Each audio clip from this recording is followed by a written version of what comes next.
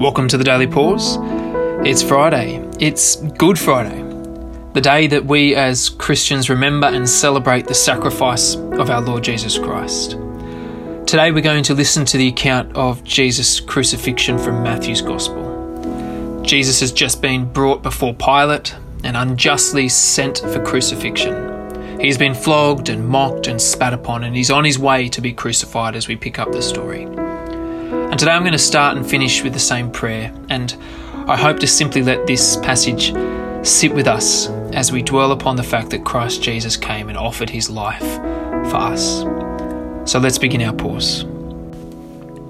In this holy time, as we remember the sacrifice of the cross, we offer the prayers of our hearts that through them we may be transformed to be servants of justice, love and peace. Make us steadfast witnesses of our Saviour's reign, that we may live in the pattern of Christ, who is faithful in all things, even death, and whose darkest hour gives light and hope. Amen.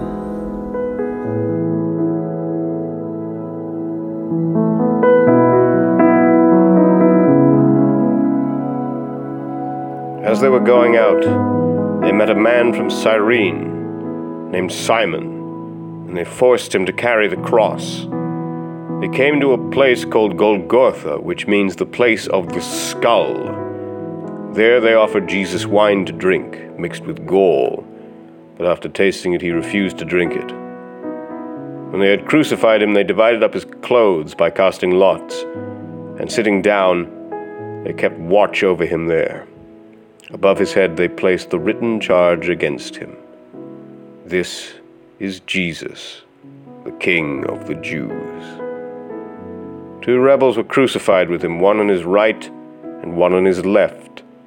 Those who passed by hurled insults at him, shaking their heads and saying, "You who are going to destroy the temple and build it in 3 days, save yourself.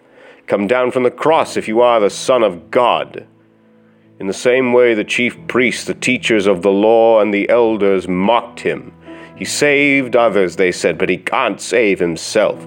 He's the King of Israel. Let him come down now from the cross, and we will believe in him. He trusts in God. Let God rescue him now if he wants him, for he said, "I am the Son of God." In the same way, the rebels who were crucified with him also heaped insults on him. From noon until 3 in the afternoon, darkness came over all the land. About 3 in the afternoon, Jesus cried out in a loud voice, "Eli, Eli, lema sabachthani," which means, my God, why have you forsaken me?" When some of those standing there heard this, they said, "He's calling Elijah." Immediately one of them ran, got a sponge. He filled it with wine vinegar, put it on a staff, and offered it to Jesus to drink. The rest said, "Now leave him alone. Let's see if Elijah comes to save him." And when Jesus had cried out again, in a loud voice, he gave up his spirit. At that moment, the curtain of the temple was torn in two from top to bottom. The earth shook, the rocks split, and the tombs broke open. The bodies of many holy people who had died were raised to life. They came out of the tombs after Jesus' resurrection and went into the holy city and appeared to many people. When the centurion and those with him who were guarding Jesus saw the earthquake and all that had happened, they were terrified and exclaimed, "Surely he was the Son of God." Many women were there, watching from a distance. They had followed Jesus from Galilee to care for his needs.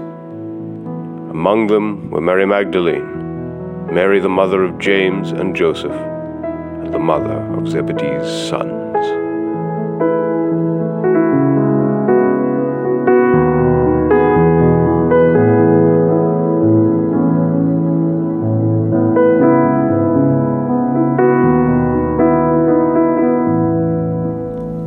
I hope today you've been able to pause and that you are able to, or you have already gathered with God's people, remembering the sacrifice of the Lord Jesus Christ. And so I'm going to close this Good Friday with that prayer again, and we'll see you tomorrow.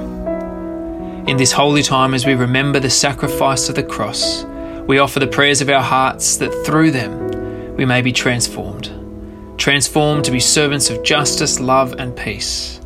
Lord, make us steadfast witnesses of our Saviour's reign, that we may live in the pattern of Christ, who was faithful in all things, even death, and whose darkest hour, that we remember today, gives light and hope to all who believe in his name. Amen. We'll see you tomorrow for the Saturday of Holy Week here on the Daily Pause.